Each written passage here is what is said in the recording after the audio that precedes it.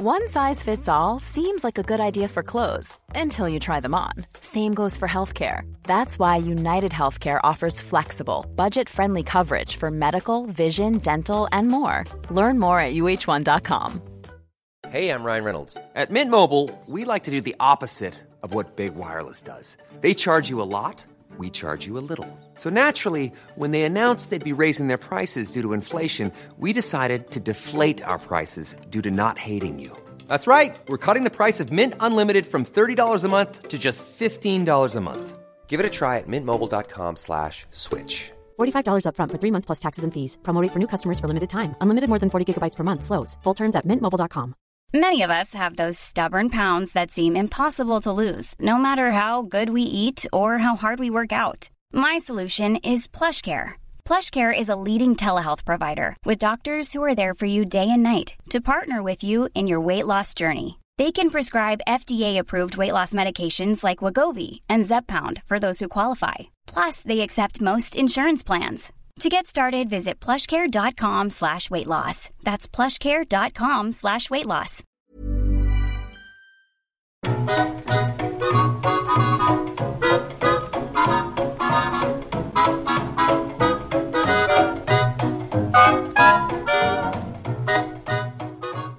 I slutet på 1920-talet gav sig den brittiska författaren D.H. Lawrence iväg på en resa genom Italien.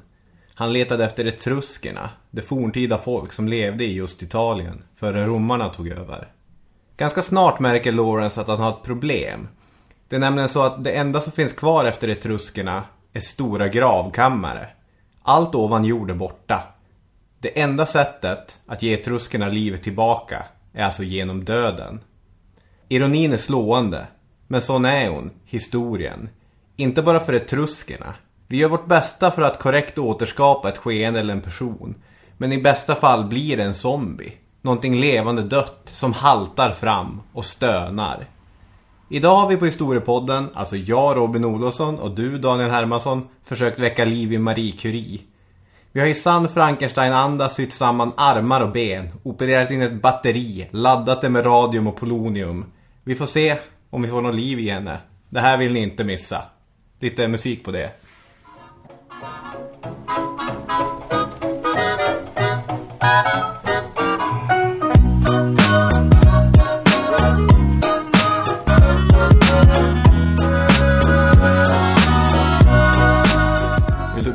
Vill du säga hej och välkommen? Ja, det tar ju priset det här. Frankensteins. Ja, men det var ju snyggt. Är vi igång nu? Hej och välkommen. Ja, hej och välkomna till avsnitt 17. Det var inte länge sedan vi släppte ett avsnitt här i onsdags. Alltså här tätt har vi aldrig spelat in avsnitt på varandra. Men nu är ordningen återställd. Nu är det söndagar som gäller igen. Ja, och ordningen är återställd att vi sitter vid samma bord. Vid samma mikrofon. Mycket trevligt, fast något kaffe har jag inte fått. Nej, och inte ens något kaffe fick jag. Nej, just det. Som Fredrik Lundberg sa. Ja, jag tror vi gör en paus om typ en kvart och brygger lite kaffe kanske. Ja, jag tänkte, vad har hänt under sommaren här i övrigt som har med saker och ting att göra? Har du gjort något kul?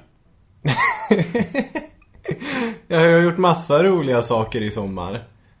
Naturligtvis, men mest utflykter och badat och fiskat och solat och så. Jag har väldigt lite av någon historisk tyngd. Fiska har man gjort en del, ja. Med varierad framgång kan jag tillägga. Nej, men jag har ju varit på slottet.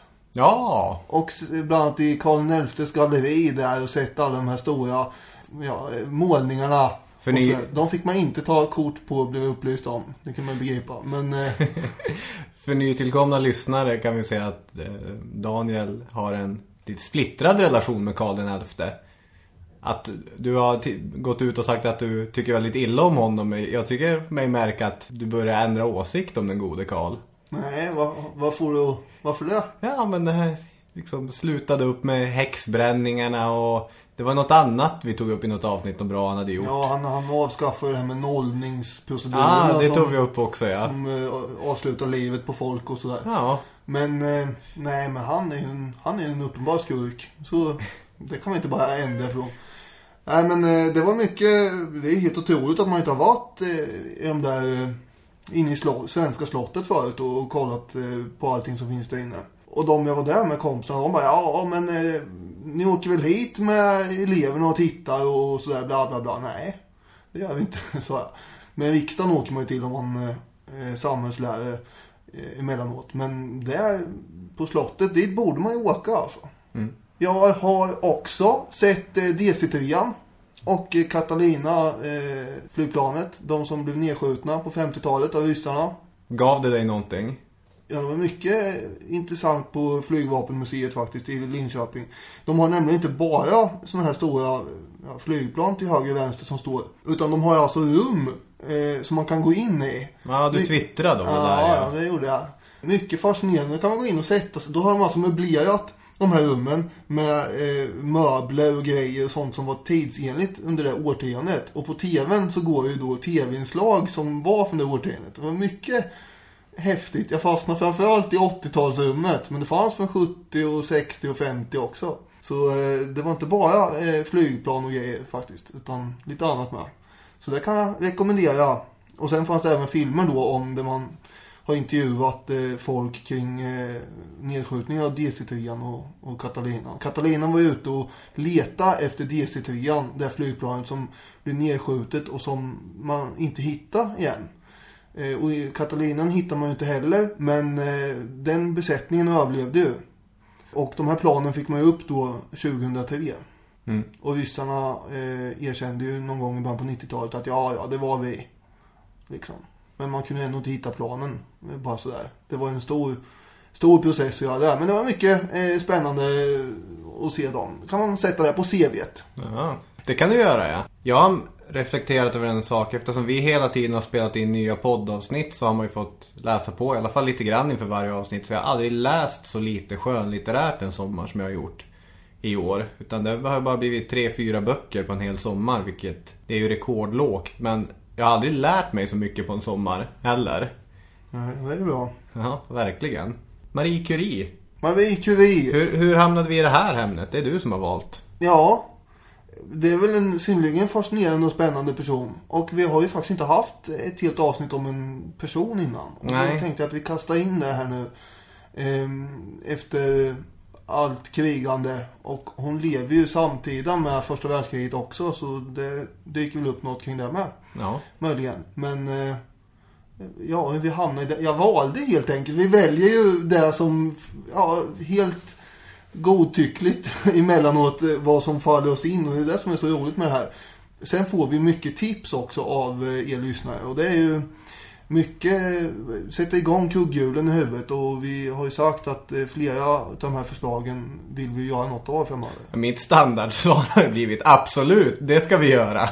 Så sen blir det något helt annat. Ja, men vi har ju ambitionen i alla fall. Ja, verkligen. Och det är kul att höra, få någon sorts känsla för vad ni vill att vi ska ta upp. Så att fortsätt gärna med det. Något annat eller ska vi dyka in i ämnet? Vi dyker in i ämnet.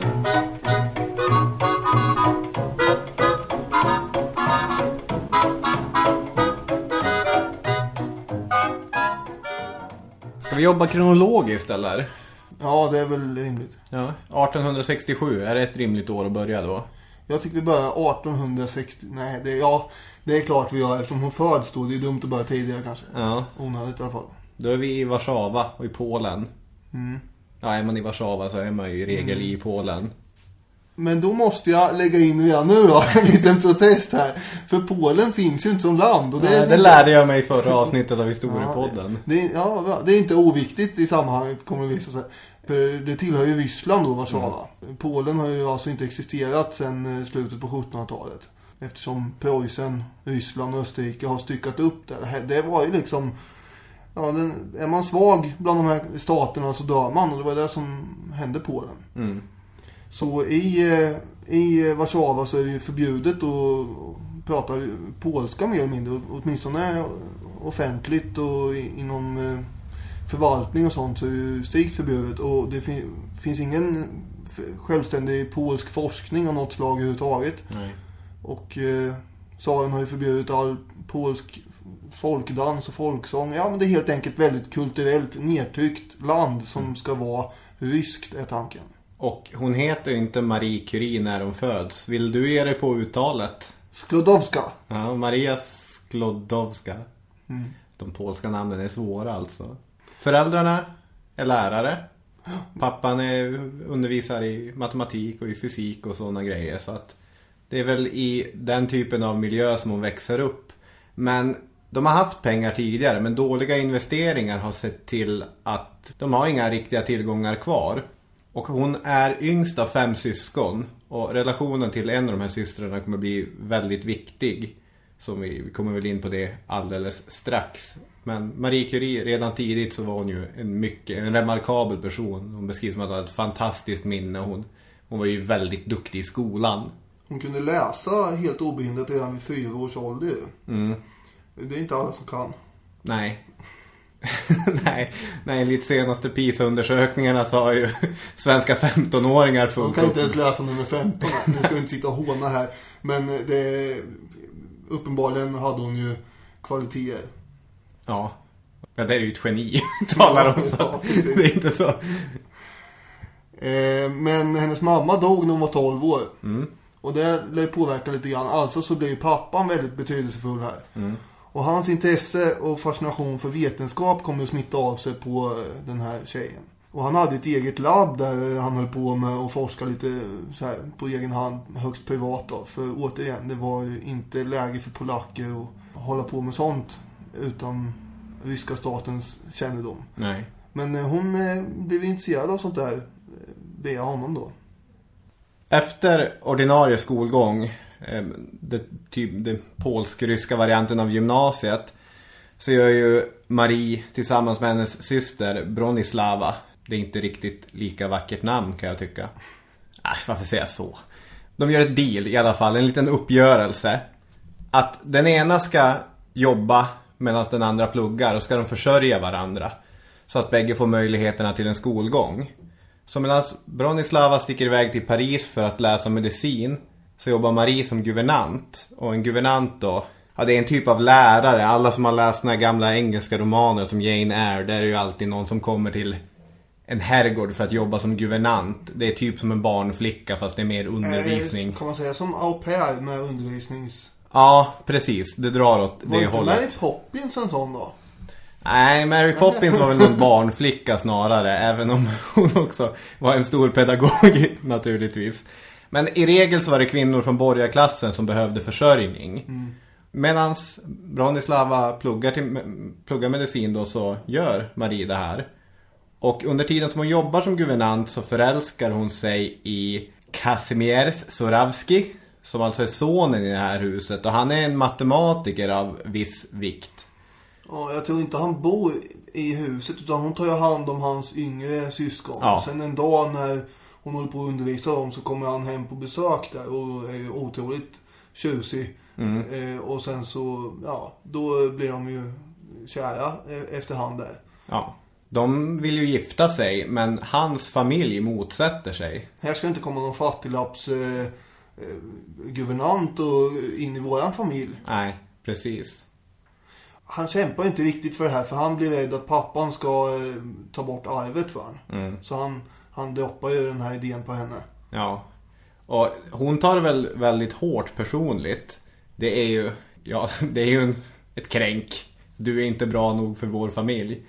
Men å andra sidan, med tanke på det som komma skall så var det väl inte det värsta som kunde hända. Hon skrev i en dagbok: jag är dum och jag kommer fortsätta vara dum resten av mitt livs dagar.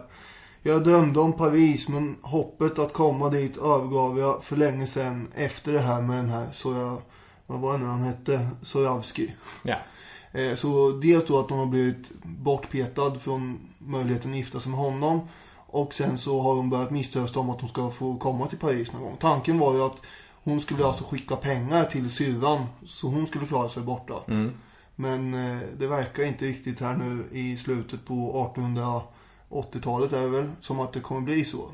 Så då är hon ganska deprimerad efter att allt det här har hänt. Men då flyttar hon hem igen och till Warszawa.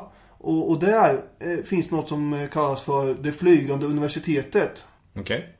Och det har alltså inte att göra med flygplan Ja, det blir mycket flyg här idag, men det här är ingenting som flyger rent fysiskt, utan det är ett universitet som hoppar omkring mellan olika byggnader för att polacker ett hemligt universitet kan man kalla det alltså, där polska medborgare ska få, eller polacker helt enkelt i det polska Ryssland ska få hålla på med laborationer och sådär. För om ryska myndigheter upptäcker det så kommer de stänga ner det här blixtsnabbt, och därför är det väldigt hemligt då.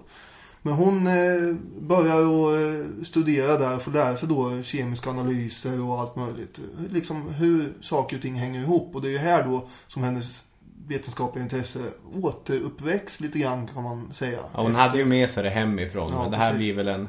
Ja, efter den här lilla depressionen och så med Sojavski så kvicknar hon till lite grann efter det här. Ja, och drömmen om Paris blir en verklighet i Paris. 1891 så flyttar hon till Paris då för att börja läsa fysik, kemi och matematik vid Sorbonne. Ett universitet av få i Europa som tar emot kvinnor. Ja. Överhuvudtaget.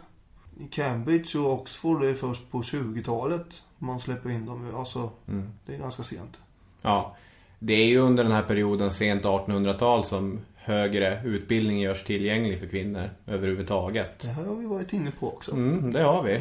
Mest i Sverige i och för sig kanske. I avsnitt 8. Just det. 93-94 börjar hon plocka ut, alltså 1893-94 plockar hon ut först en examen i fysik, sen en examen i kemi. Och så träffar hon Pierre Curie. Vem är Pierre Curie? Pierre Curie var en, vad ska man säga, en elektrisk ingenjör av någon slag. Han höll på att jobba mycket med elektricitet.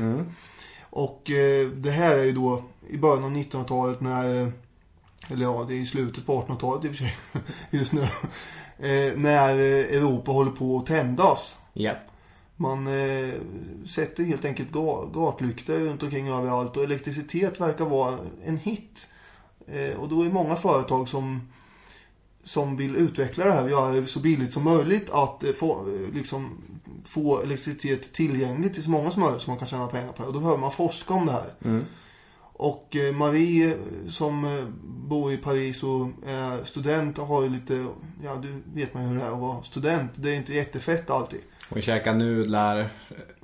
Det vet jag inte. Fanns nudlar? Det är klart måste ha funnits. Nej, men jag vet inte. Rovor. Man kan ju tänka sig. Ja, hur som helst, hon behövde ett jobb. Ja. Och då kommer den här Pierre in i bilden. Han jobbar ju på ett labb då som i sin tur forskar om elektricitet. Och hon kommer ihåg första mötet med honom 40 år senare då. Så det var ju, han gjorde ju strålande knock på den här rent mentalt uppenbarligen. Och de två kommer börja jobba tillsammans på det här labbet. Ja, 1895 så gifter de sig, bara ett år efter de har träffats. Ja. De formar ju en dynamisk duo. När hon senare, det kommer vi strax till, när hon senare ska börja med sin doktorsavhandling så blir det så intressant att han avslutar sina egna studier om kristaller och el och sånt och hoppar på hennes för att hon behöver hjälpen. Men annars så är det ju, det här manliga och kvinnliga forskarduos har ju varit ett sådär fungerande koncept historiskt sett. Jag tänker på Lise Meitner och Otto Hahn. Meitner, hon tolkade ju fram så revolutionära hypoteser om kärnklyvning från de experiment som Otto Hahn hade genomfört. Han fattade inte resultaten. Nu är vi på 30-talet här tror jag. I princip så hon var the brains, hon luskade ut allting. Men när han 1944 fick Nobelpriset i kemi, då fick inte hon dela det med honom. Därför att hon var kvinna, hon var judinna, hon motsatte sig att den här forskningen som senare ska leda till atomvapen skulle användas militärt. Och så att de flesta manliga och kvinnliga forskarduos funkade ju sådär. Mannen fick ju all uppmärksamhet. Men de här verkar faktiskt, Pierre och Marie Curie var jättefina tillsammans. Och ett riktigt team. Ja, hon hade ju dock lite hemlängtan där inom veva och innan de gifte sig. Och ville egentligen tillbaka till Polen och sådär. Men han var väldigt envis med att hon skulle stanna hos honom då och sa att om du åker så då släpper jag allt jag har här så följer jag med till Polen helt enkelt. Så han tänkte ju inte låta henne försvinna ut ur sikte på något sätt. Nej. Och hon har skrivit också när hon väl kommer fram till att ja, det är här jag ska vara med honom. Det är en sorg för mig att stanna för alltid i Paris. Men vad ska jag göra? Ödet har förenat oss så djupt och vi kan inte stå ut med tanken på att separera. Så, och de cyklar omkring där på landsbygden och har picknickar och grejer. Och sen i andra änden då så jobbar de ju stenhårt med vissa saker framöver som vi kommer komma in på här nu. Och då vill jag bara flagga för att du och jag är ju inte fysiker. Nej, inte kemister heller. Nej, så vi försöker dansa runt själva hur alla isotoper och protoner och grejer fungerar rent tekniskt sett. Men det mest pinsamma som har hänt i den här podden, det är när jag och du försöker beskriva vad kära är i skogsavsnittet. Och vi stammar fram att det är kletigt. Du stammar fram att det är kletigt. Så upphöjt i 10 hade det blivit om vi skulle försöka beskriva den här forskningen som de genomför. Man kan säga någonting om det sen ändå i alla fall. Helt bort där man ju inte. Nej. Men det blir mycket amatöraktigt just när vi pratar om den biten. Men det är spännande hur som helst. Hon blir gravid och när hon är där så jobbar hon också då inne i sista. Vilket inte alls var vanligt på den här tiden om man var där. Utan då låg man ju på en soffa eller något och väntade på att man skulle barnet skulle förlösas då. Och sen efter det så började man inte jobba heller på länge. Nej. Men det gjorde hon. Jajamän. För då är det dags för henne att påbörja sin doktorsavhandling.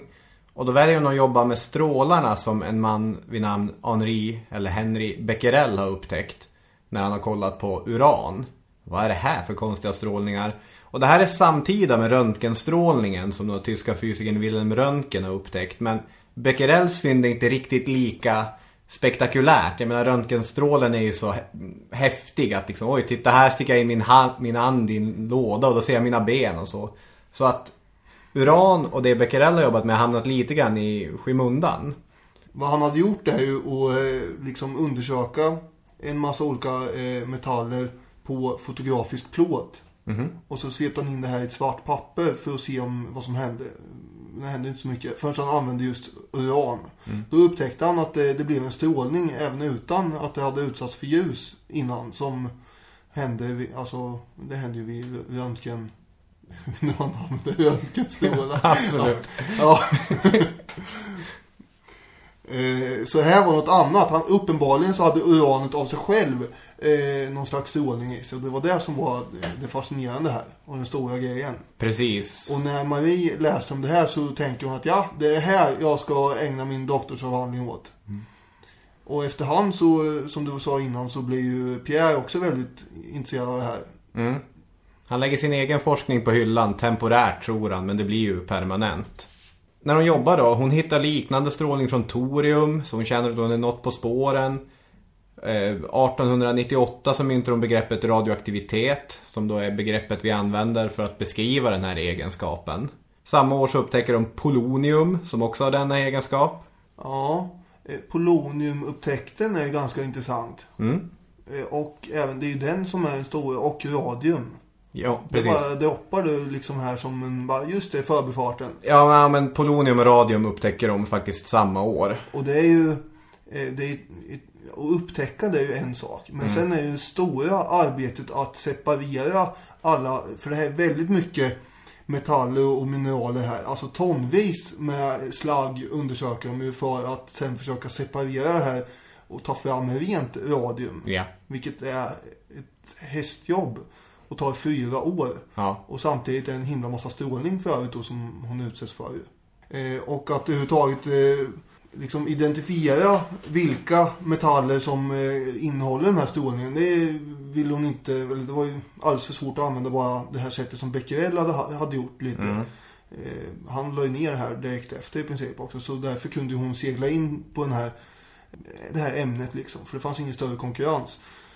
Men Pierre, han var ju som sagt en elektrisk ingenjör, så han bygger någon slags instrument som är väldigt användbart här för att ta fram vilka metaller och mineraler är som avger strålning och hur stark är den här strålningen och sådär. Precis, han bygger en våg som är helt omedelbar, alltså som direkt kan mäta olika tyngder då. Och det här visar lite grann hur viktiga alltså deras forskningar tillsammans eller hur de gör det ihop eller hur? Absolut. Själva upptäckten vill säga. Sen kommer det vara mest Marie som ägnar sig åt att separera det här, försöka isolera och skapa rent radium eller polonium.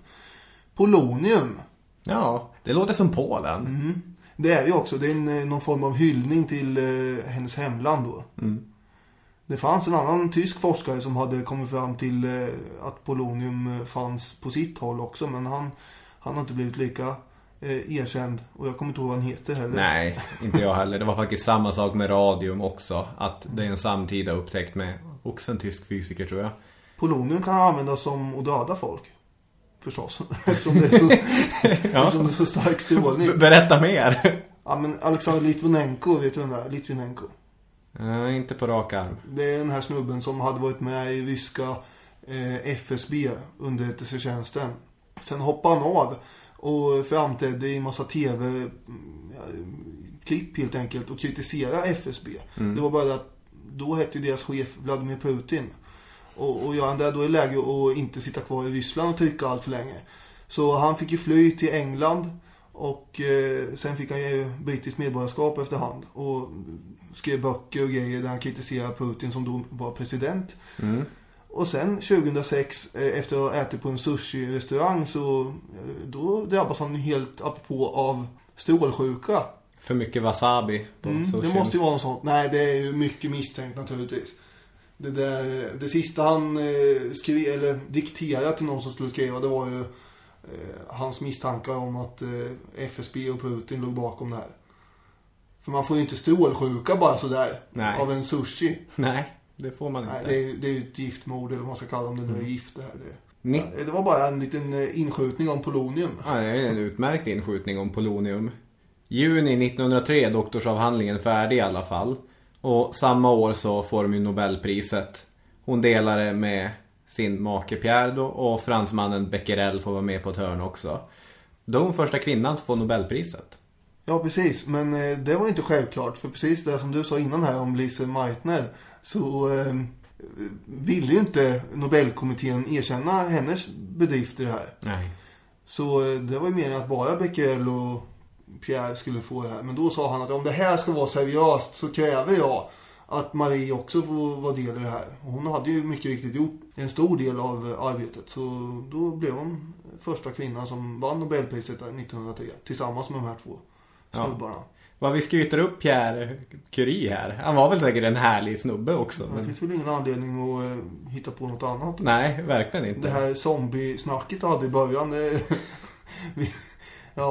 Ja, för vi måste ju väcka liv i Pierre Curie då, för att han dör ju 3 år efter det här Nobelpriset. 1906 tar han ett steg ut i Paris gator och pang blir han träffad av en lastbil.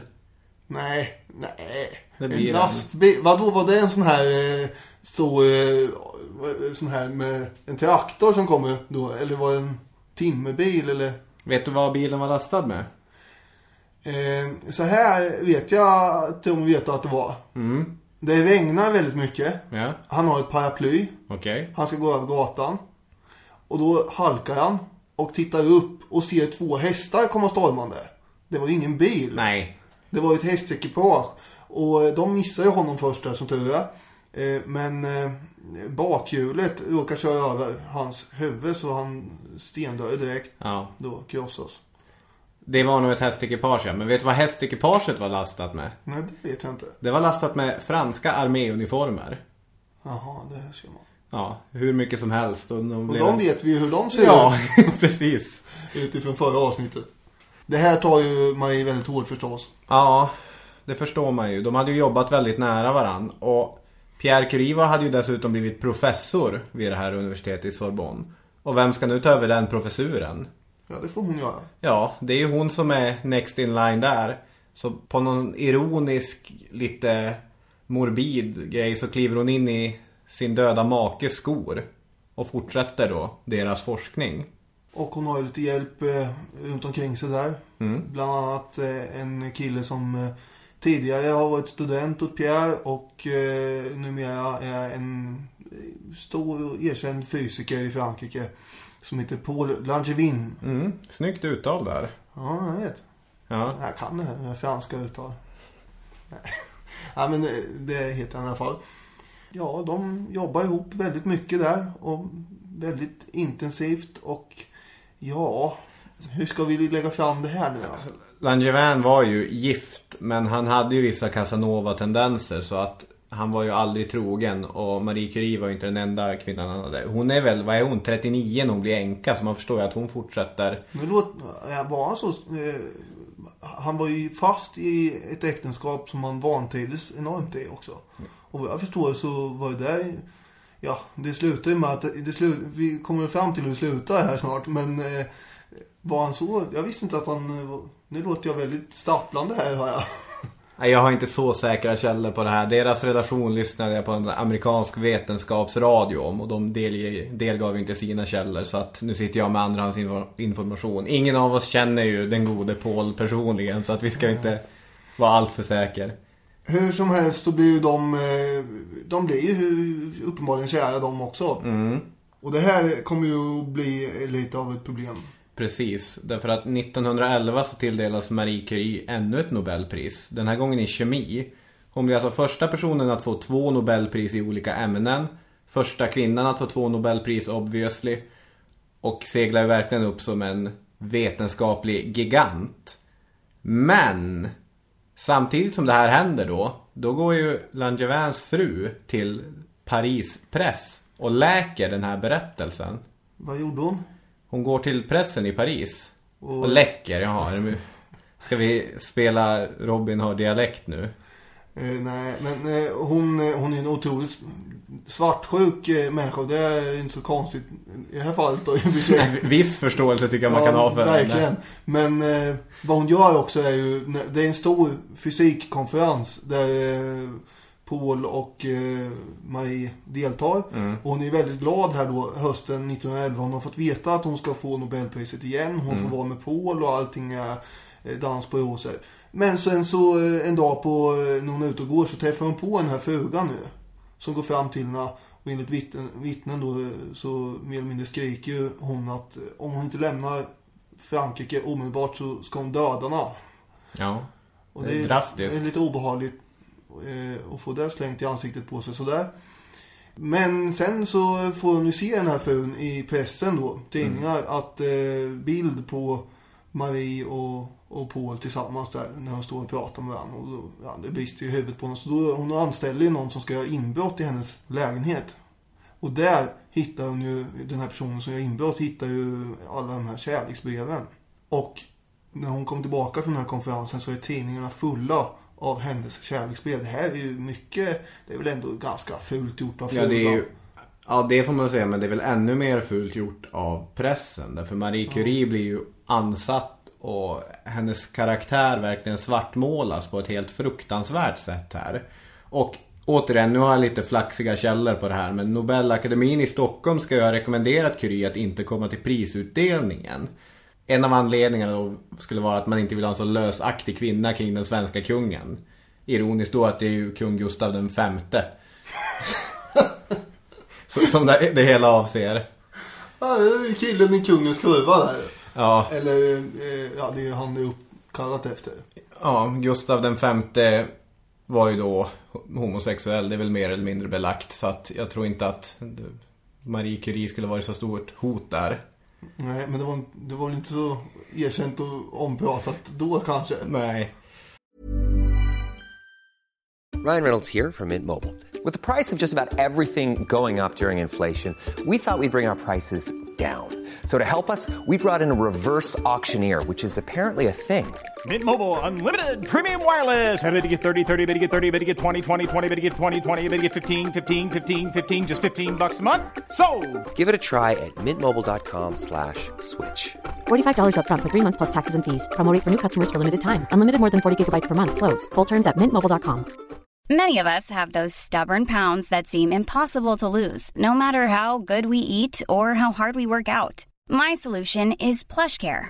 PlushCare is a leading telehealth provider with doctors who are there for you day and night to partner with you in your weight loss journey. They can prescribe FDA-approved weight loss medications like Wegovy and Zepbound for those who qualify. Plus, they accept most insurance plans. To get started, visit plushcare.com/weightloss. That's plushcare.com/weightloss. Even when we're on a budget, we still deserve nice things. Quince is a place to scoop up stunning high-end goods for 50 to 80% less than similar brands. They have buttery soft cashmere sweaters starting at $50, luxurious Italian leather bags, and so much more. Plus, Quince only works with factories that use safe, ethical, and responsible manufacturing. Get the high-end goods you'll love without the high price tag with Quince.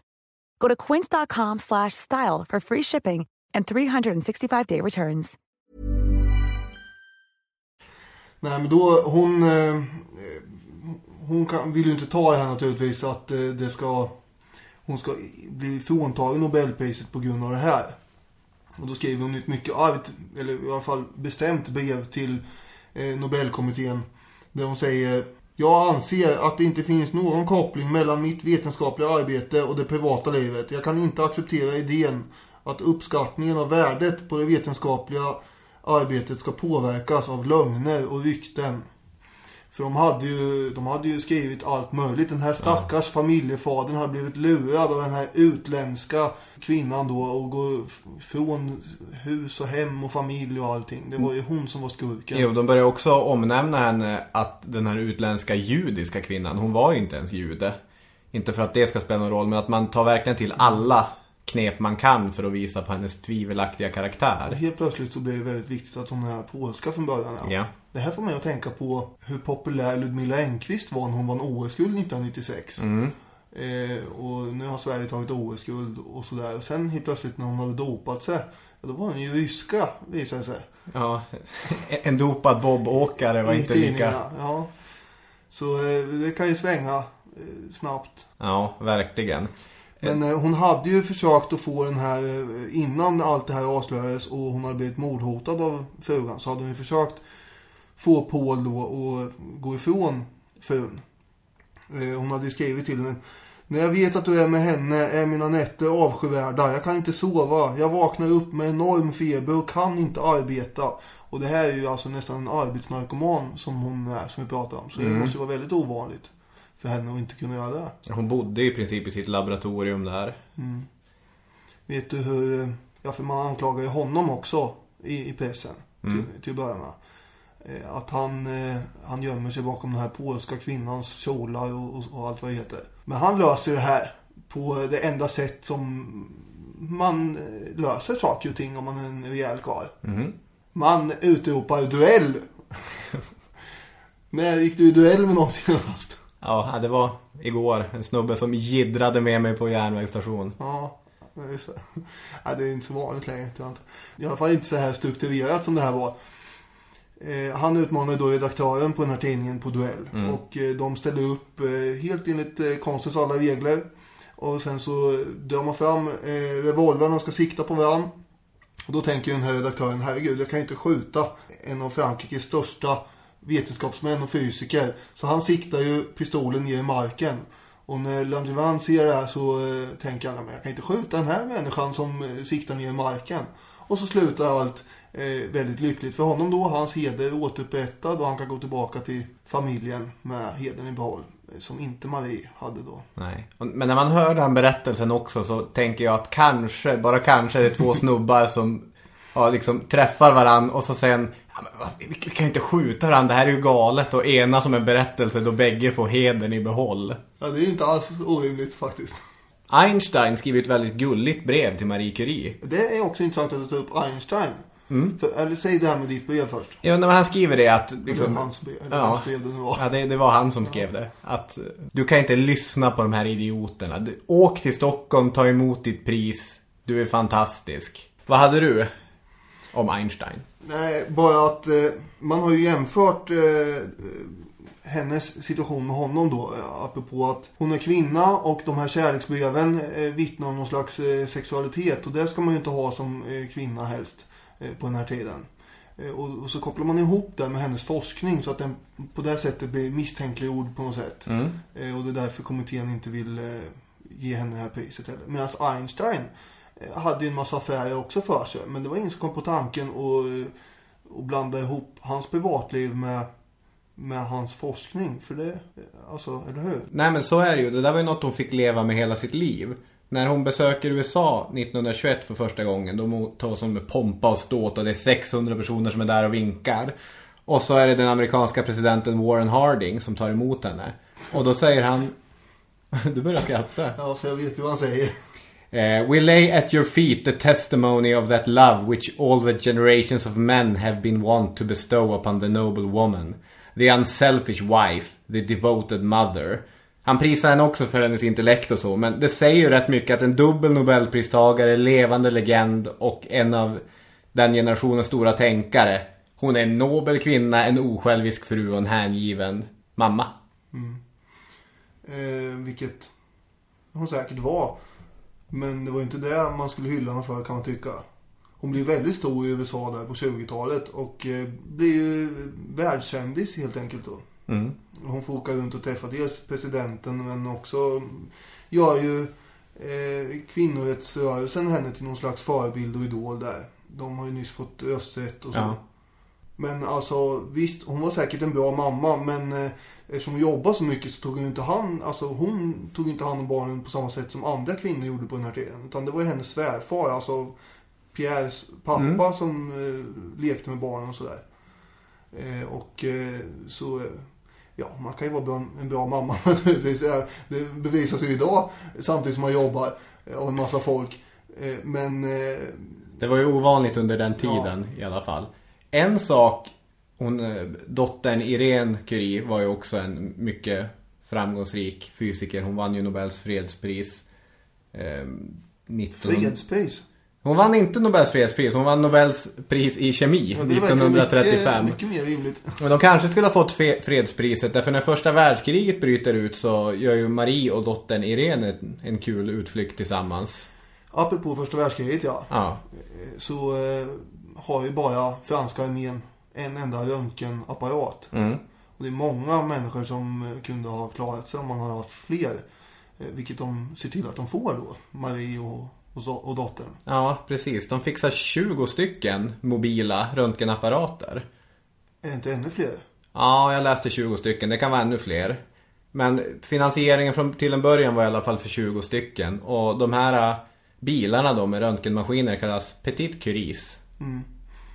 Och jag vill minnas att 1 miljon soldater är som undersöks med de här under hela kriget. Ja. Marie Curie lär sig köra lastbil och de bara lär sig... för det här, ja. Ja, precis. Och de lär sig meka med motorn och så. Hon och dottern åker runt där och hjälper soldater. En annan, apropå det här med Langevin, så Maries barnbarn och hans barnbarn hittar varandra sen och gifter sig också. Det är med lite spännande anekdot kanske. Det är en remarkabel familj, den här familjen Curie. Allt som allt har de ju 5 stycken Nobelpris i släkten. Det är rätt starkt jobbat. Men det visar sig ju att det inte är så bra att jobba i strålning hela sitt liv. Det kan bli effekter av det. Ja, och 1934 så dör ju Marie Curie i aplastisk anemi. Nästan med all säkerhet orsakat av strålningen. Man trodde ju länge att det var just då strålningen från arbetet med radium. Men man grävde ju upp henne igen då 1995. Och det var inte så himlens hög strålning som man hade tänkt sig. Förmodligen var det någon form av strålning som hade tagit koll på henne. Men det tror man snarare då numera var jobbet med de här röntgenmaskinerna under första världskriget. Så då blev hon ju en martyr på ett annat sätt än en martyr för forskningen. Om du förstår vad jag menar. Sant är ju ändå att hon påverkades väl av arbetsmiljön. Man har ju varit tvungen att de grejerna som ska vara framme för allmänhetens beskådan har man varit tvungen att sanera. Ja, de här anteckningarna. Ja, anteckningsblocken ligger i blyskåp någonstans för de är fruktansvärt radioaktiva. Ja, de får man ju inte titta på hur som helst förstås. Nej. Och man var även rädd då när man grävde upp henne igen att det skulle vara så mycket strålning att det var farligt att handskas med benen ju. Hon och Pierre fick ju en storslagen ceremoni där i slutet på 90-talet när man la dem i något slags mausoleum. Hon blev återupprättad som någon slags fransk hjälte där då efter all skit. Hon fick när hon levde i Frankrike i och med den där skandalen. En annan grej som man, apropå det här med radiumet. Ja. Visste du att, vad använder man radium till? Det är också, precis som polonium, väldigt strål... Jag vet inte, man målar klockvisare med det. Det är ju precis det man gjorde. Ja. Det gör man ju inte ostraffat. Nej, de satt och doppade på tungan och målade ut och förgiftade sig fruktansvärt. Det var ju företag i USA som alltså ägnade sig åt för att klockvisarna skulle vara självlysande. Och så sa man ju åt tjejer som oftast var som jobbar med det här att men om penslarna liksom klumpar ihop sig så slicka på dem så blir det bra. Och det var inte så bra för dig. Så sen målade de naglarna och tänderna och så där på skoj också. Så det blev ju, de dog ju många av dem där. Ja. Dottern då, Irene Curie, hon dör ju 1956 i leukemi. Och då kan ni ju själva fundera vad som låg bakom det. Hennes Nobelpris var för upptäckten av artificiell radioaktivitet. Jag tror hon delade det med sin man också, att de jobbade tillsammans. Just det här med att man var ganska oförsiktig med strålning. Under 1800- och 1900-talet blev ju medicin och vetenskap för första gången helt sammanflätat. Och det är väl i mångt och mycket en positiv sak, men det ledde också till den här olyckliga oförsiktigheten. Röntgenstrålarna, det ansågs vara medicinskt mycket gynnsamt om man tänkte att det här kan bota hudsjukdomar, kan bota cancer, kan bota tuberkulos. Och dessutom så använder man dem i rena nöjesmetoder, just såna här typ på nöjesparker och så. Man fick gå in i en låda och köra röntgenstrålar rakt igenom sig. En annan är orolig bara man går till tandläkaren och de tar lite för mycket nästan. Ja, precis. Kan inte bara dra ut tänderna istället. Men upptäckten av radioaktivitet möttes med samma tro som röntgenstrålningen på hur bra det här skulle vara rent medicinskt. Från 1904 så började man använda radiumterapi som metod. Alexander Graham Bell, känd för att ha uppfunnit telefonen. Han hade en idé att om man tar en liten flisa radium och för in den i en cancertumör, då förtvinar den här cancertumören och dör. Och det är så lite radium, det klarar människokroppen hur bra som helst. De mest progressiva läkarna, eller de kanske mest galna läkarna, de ordinerade radiumbälten, radiumtandkräm, att man skulle dricka radiumvatten. Man hade det här som hostmedicin som sagt, och tandkräm fanns det också. Det, som du sa, det är ju, man trodde väldigt mycket på att strålningsgrejerna skulle vara bra. Ja, att den här energin och kraften var bra på något sätt. Radiumvatten gick under namnet solskensvatten. Och hade du artros, då så uppmanades du att bada i radioaktiva grottor eller radiumspan. Ja, det låter ju helt sjukt nu när vi sitter och lyssnar, när vi pratar om det här. Ja. Men återigen, hur man ska se på historien, det är lätt att sitta med en backspegel. Ja. Det är mycket som är så. Så är det ju. På 30-talet slutas det här använda.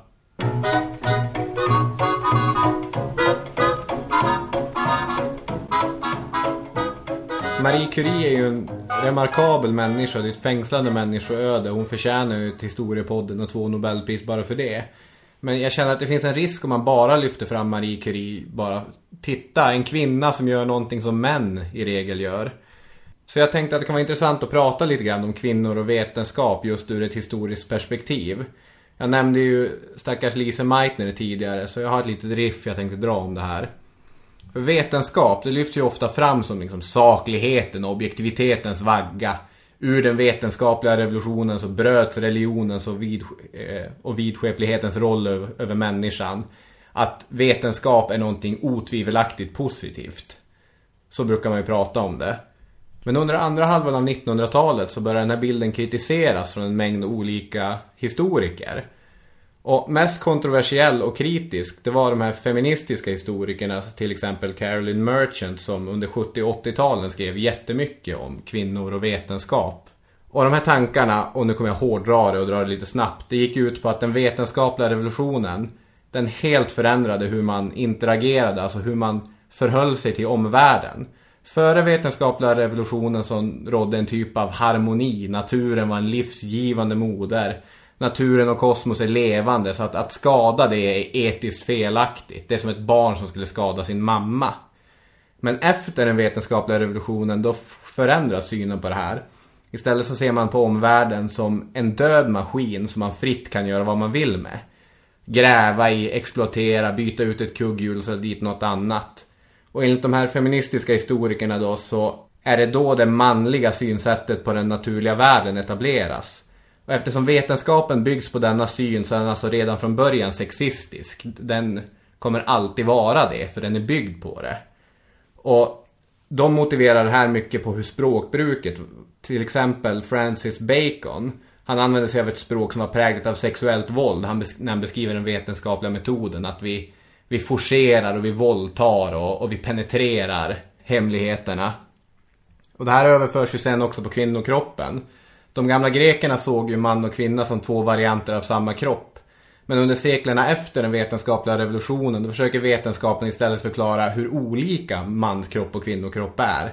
Och man använder bendensitet, kraniestorlek, att kvinnor har mindre hjärnor och därför styrs av sitt underliv och så vidare. Man använder det här för att beskriva varför kvinnor inte har rätt till utbildning eller varför kvinnor inte är lämpade för politiska positioner och så. Man använder alltså felaktig vetenskap för att bibehålla någon maktrelation mellan man och kvinna. Och därför börjar man med kirurgiska ingrepp på kvinnans underliv för att bota hysteri och liknande. Det här är en radikal feministisk förklaringsmodell, men nästan alla vetenskapshistoriker är överens om att vetenskapen har hållit tillbaka kvinnor. Och som i fallen med Meitner och Curie har tokbriljanta kvinnor fått det mycket jobbigare just eftersom de är kvinnor. Det finns lite olika sätt på hur man ska förhålla sig till det här eller vad olika historiker menar. Den här radikala synen som till exempel Carolyn Merchant då, de säger att en helt ny vetenskap måste byggas om från början. Den rådande är förlorad för den är sexistisk.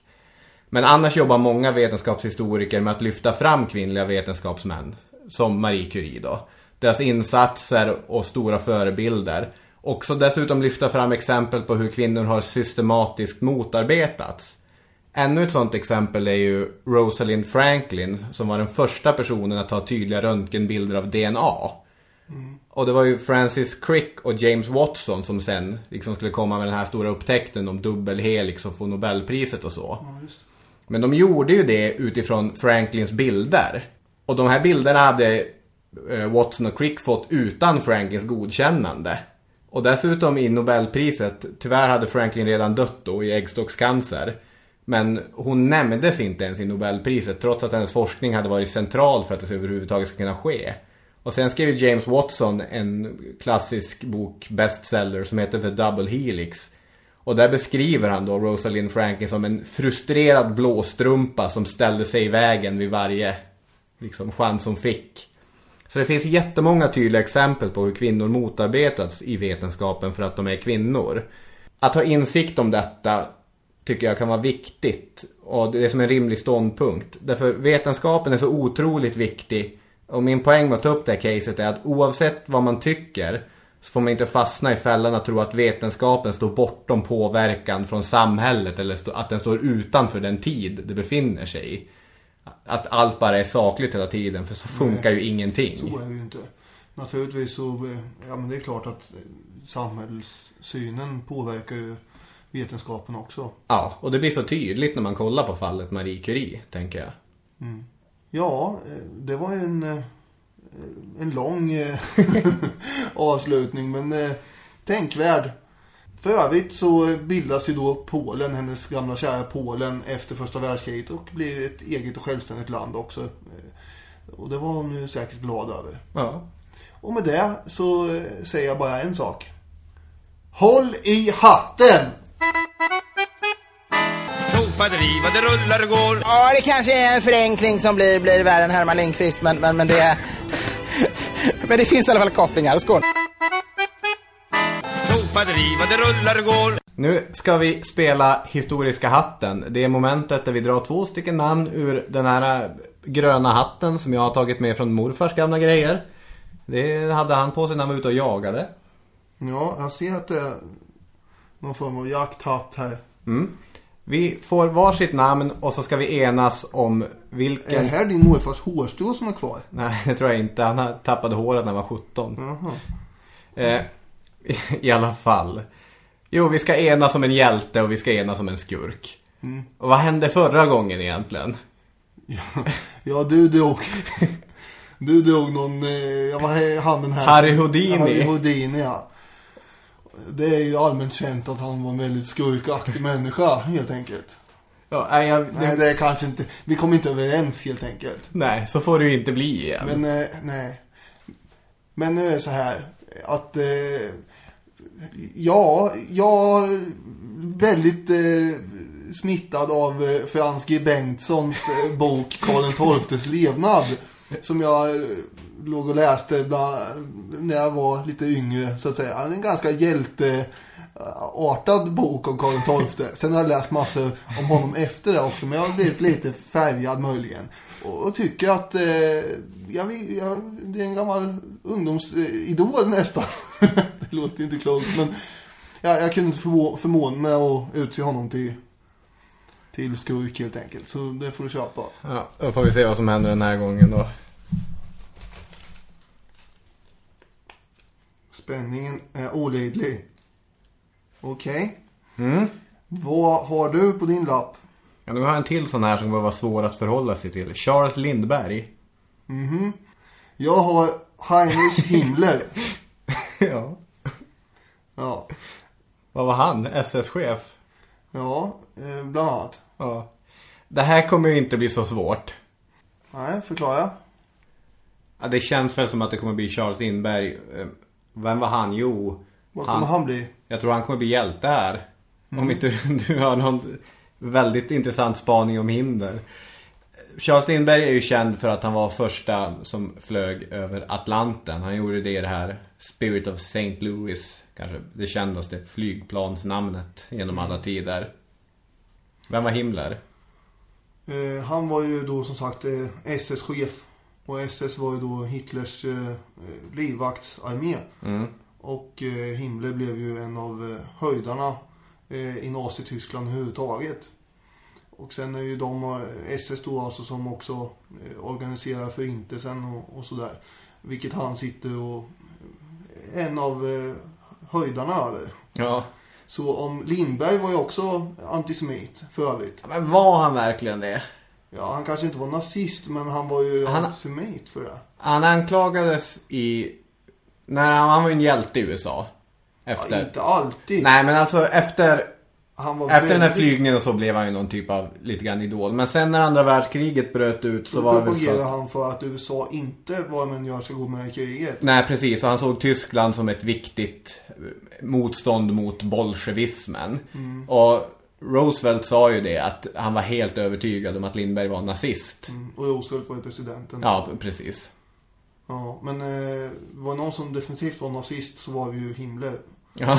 Han var inte bara antisemit, han gjorde lite annat med. Nej. Så han är då en kille som hans pappa var väl som var någon form av gåsfarmare, och så växte han upp där, och på grund av oroligheterna i Tyskland under 20-talet så blev han en höjdare helt enkelt. Han går ju med i nazistpartiet ganska tidigt och avancerar i hierarkin där sen till slut där i princip näst efter Hitler, kan man ju säga. När man fångar Himmler, det där är ju en ganska intressant sak, för han hade ju då varit en av dem som klädde ut sig till vanlig tysk soldat. Just det. Och sen upptäckte man att det här är ingen vanlig levare minsann. Och man insåg att det är Himmler man har här. Så fort han fattade att de hade fattat det, så petade han loss en cyanidkapsel som man har intryckt i tandköttet med tungan. Och bara knack. Och biter sönder det och dör ju mer eller mindre direkt. Man försöker med återupplivningsförsök och sådär, men det går ju inte. Annars hade han suttit med Göring och de andra i Nürnberg-rättegångarna ju. Men han kom undan där genom den här manövern. Just det. Nu fick jag lite så här att jag ska försvara Charles Lindbergh. Det är mycket möjligt att han var antisemit. Jag är ingen Lindbergh-expert. Jag vet att sent så arbetade han hos Henry Ford, och Henry Ford var ju en fruktansvärd som antisemit. Också, ja, precis. Men han gjorde ju mycket för flygplansutveckling. Fasen, vad flygplan det är. Ja, det är flygplanstema. Ja, men han gjorde mycket med ingenjörsaktiga påhitt helt enkelt. Jo. Som fick flygplanen att gå bättre och sådana där saker. Och det är ju imponerande att ge sig iväg på den här långa flygturen över Atlanten. utan att ha någon sorts känsla om kommer det här gå egentligen. Det är ju lite Kristoffer Columbus-känsla. Ja, precis.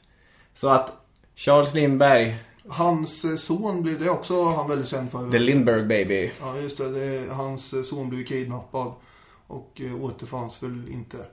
Nej. Och ja, de haffade ju någon för det där, och det finns ju en stor konspirationsteori om att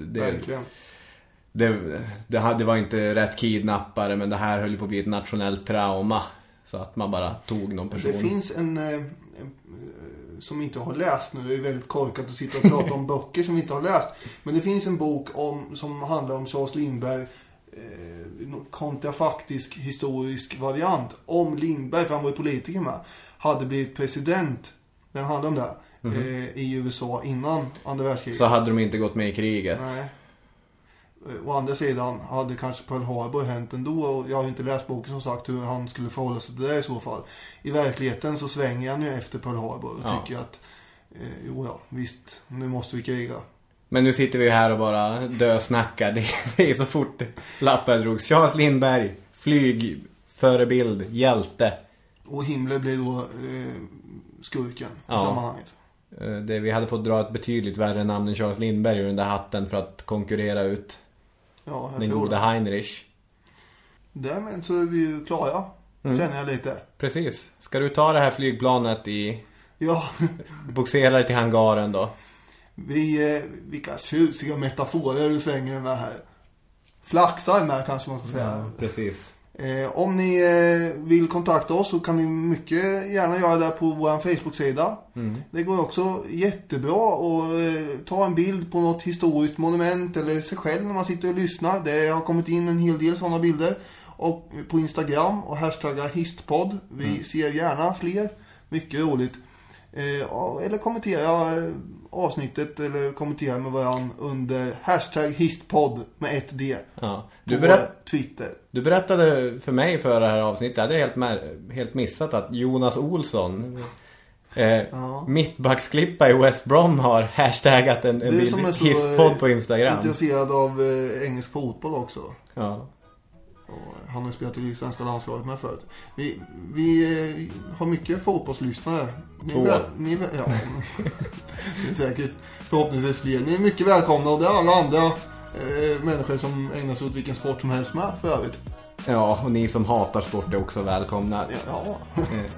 Det är jättekul att få kommentarer. Vi älskar det verkligen. Så att hör av er, och så hör vi av oss nästa söndag. Ha det så bra. Hej då. Hej.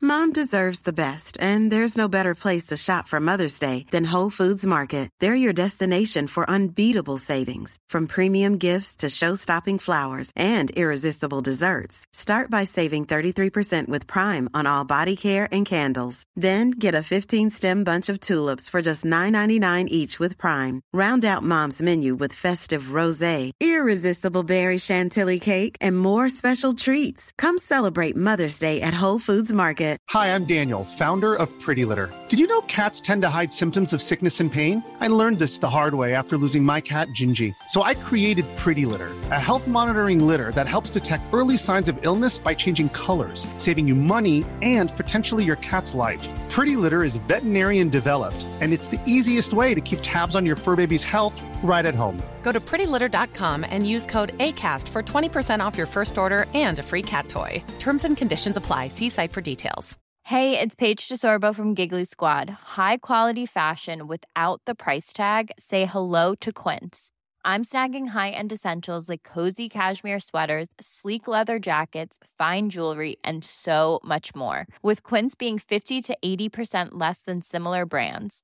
And they partner with factories that prioritize safe, ethical, and responsible manufacturing. I love that. Luxury quality within reach. Go to quince.com/style to get free shipping and 365-day returns on your next order. quince.com/style.